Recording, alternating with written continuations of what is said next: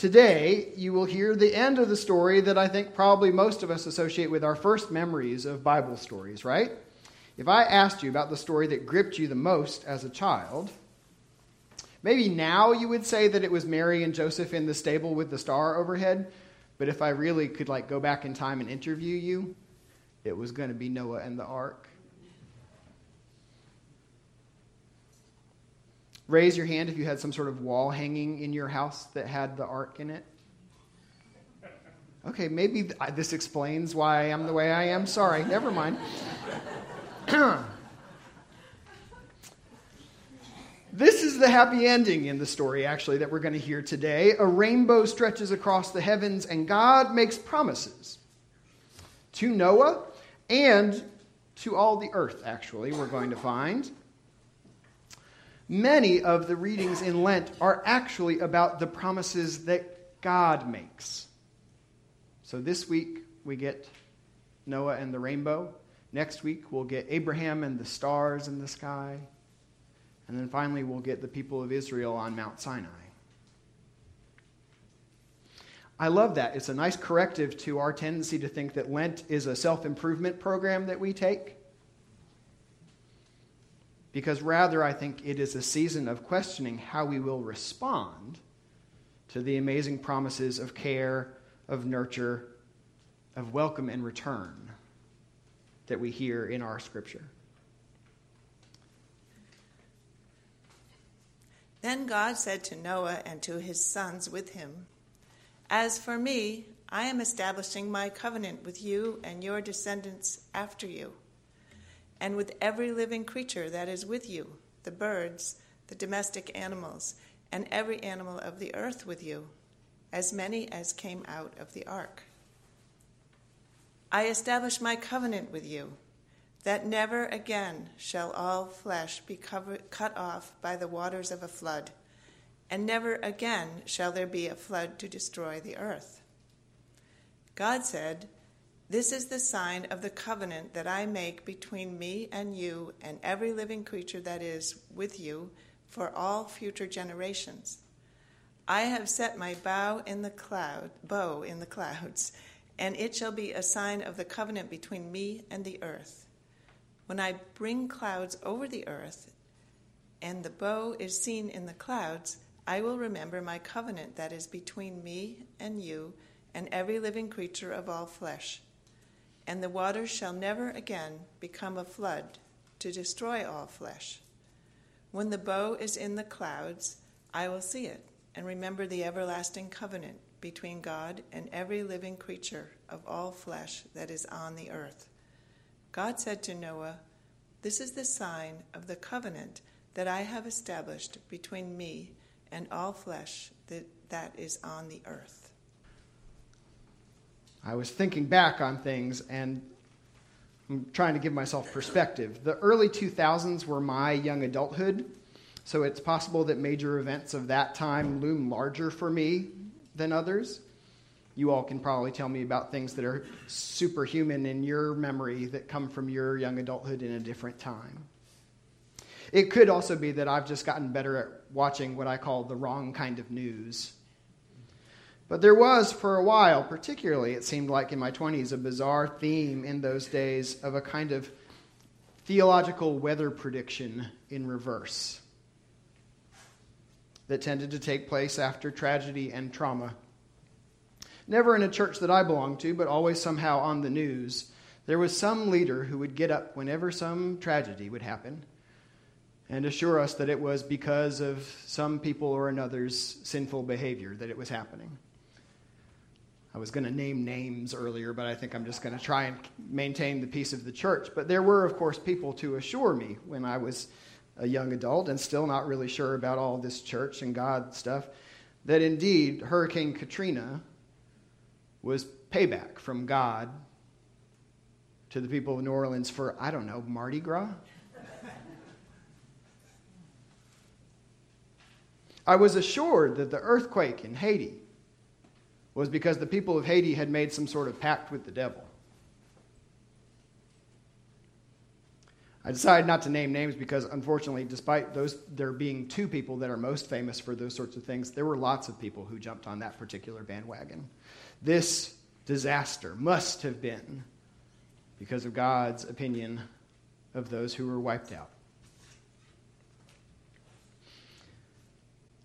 Like I said, I was not particularly churchy at this point in my life, but I was offended nonetheless on my vaguely Christian self that people were so certain that God wanted to enforce some code against us that only these people on TV could interpret correctly, apparently, to remind us of how quickly we could be reduced to rubble.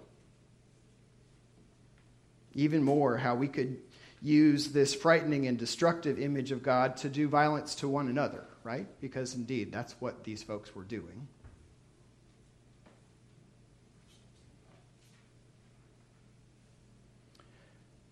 So many things can fall apart so quickly. We remembered on Wednesday that we are dust, and to dust we shall return. But I'm thankful we also remembered that that's not the end of the story that God is telling in dust. Or in water, as it turns out. This story today that we just heard begins after the hard thing, the thing we don't talk about very much. Most of those cute quilted or knit or felted wall hangings that apparently only I had in my house of Noah's Ark that we had, well, they're mostly of smiling animals with their heads sticking out of the ark on a newly calm surface. There's always a smiling giraffe, something to make you understand. Well, the giraffe just stuck his head out for 40 days. They didn't have to build the ceiling that high.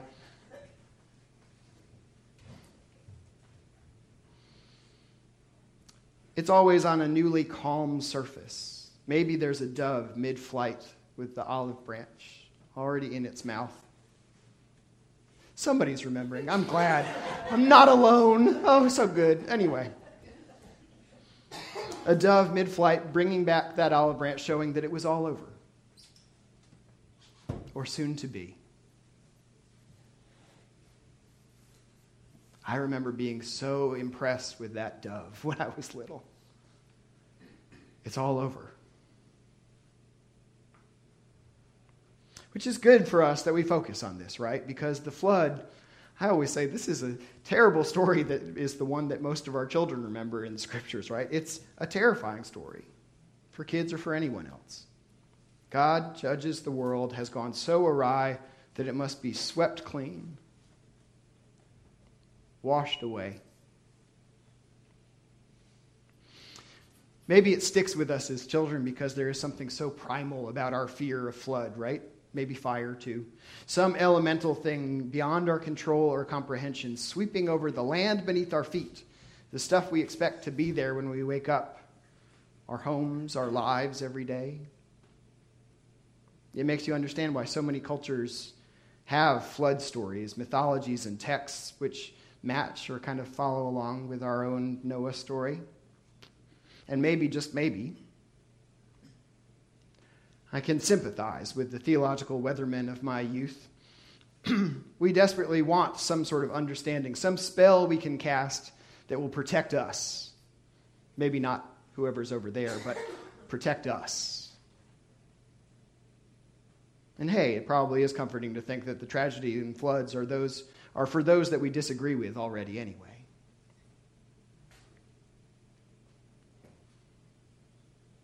But of course, the floods have kept coming.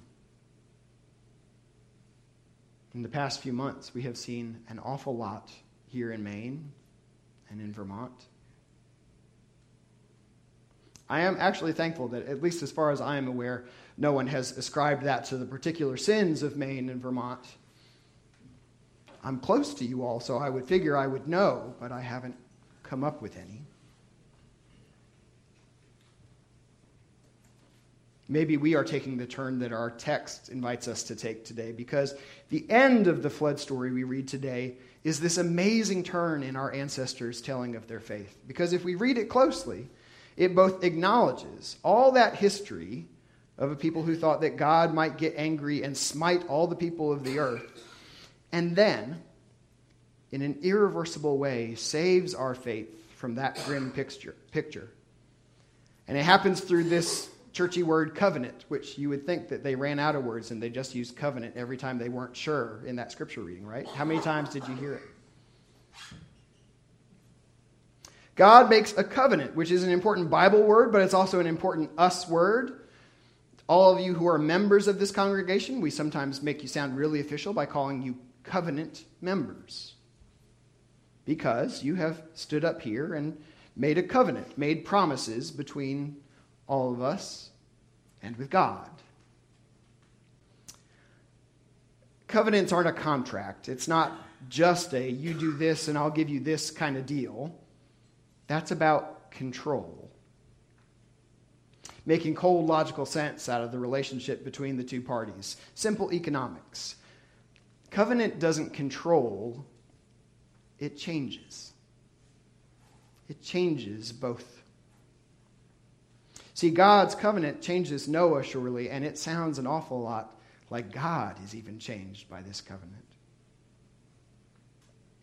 Covenanting with each other in this church, to be members of the church, changes us. We hope that what that means is that the promises hold us together even when, disagreements, differences might strain and pull and tug. We hold together.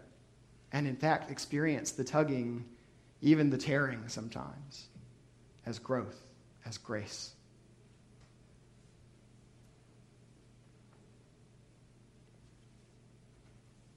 Covenanting to spend your life with somebody. If that didn't change you, oh boy. Let's not even get into the children. That's a whole other thing. God does something astounding today. God makes a covenant with Noah and the rest of the animals that come with the ark, which is to say everything that is as far as we're supposed to understand it. Leave me alone with the questions about the evil fish. I don't know what happened to the evil fish in the ark story. There's a loophole, but I'm going to leave it aside. Today's covenant is even more startling, though, because it is so astonishingly one way. God promises to all creation that God will never wipe it all away. And in return, all creation has to do nothing. Be creation. See the rainbow and know that God is out of the flood business, out of the destruction business, and into the business of finding astounding ways for life to flourish and to grow. And so here is something I want to propose to us today, that maybe God leaves our response to the covenant open, because the invitation is to receive God's promise and then to keep the promise with each other and all creation. God is out of the destruction business with us, and are we going to join the party too?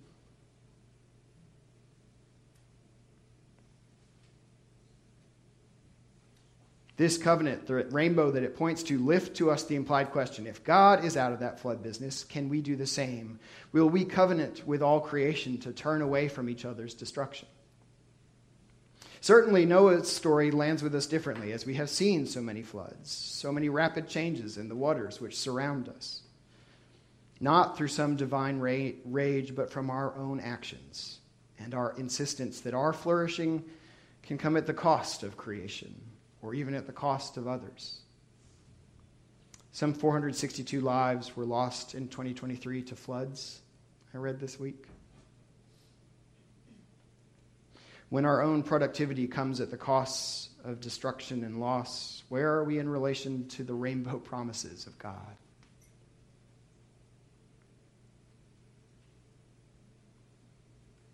And then maybe something about some weaponry, maybe. Since God does, thank you for catching the bow, Joan. God does hang up the bow in this story. This weekend, UCC churches and churches connected with the main council of churches across 7 denominations are observing a Sabbath for gun safety awareness. Maybe you saw some things in the paper in the last few days. Last legislative session, we had a wonderful conversation and engagement as a body between us and between the Falmouth Congregational Church and a number of other churches about how we might prioritize the life and safety of all in a world in which there are so many weapons of war in particular, and so much violence. That landed particularly hard for so many of us this fall. I am struck that one of the bills that went down last year amongst our advocacy was one that proposed a 72-hour waiting period. 72 hours to pause before acting. In a story in which God hangs up the bow, the weapon, and seems to turn it into a symbol and reminder. Let's get another day for how God needs a reminder, but a reminder of life and flourishing that will interrupt any flashes of anger.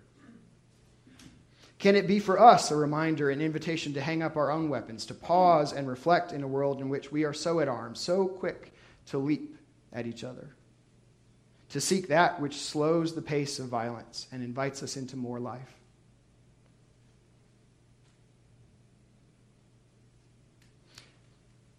We tell this story in Lent because it is a story of God beginning again, and so we begin again, following the one who refused the temptations of power, of safety, of abundance, at the cost of others, and sought rather the flourishing of all creation, all people. We told that story of Jesus turning away all those temptations again at the beginning of worship.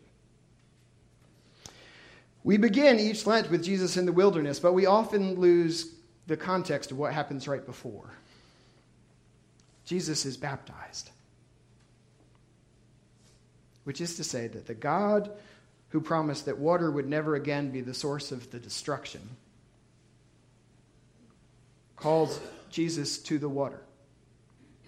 And he goes under, and the heavens split just as they had before, but instead of the deluge and destruction coming down, there is a dove and a voice and the assurance that this time the water will be life and new life and life without end. So may we follow the one who leads us into and out of the waters, into the flourishing of all creation. Amen.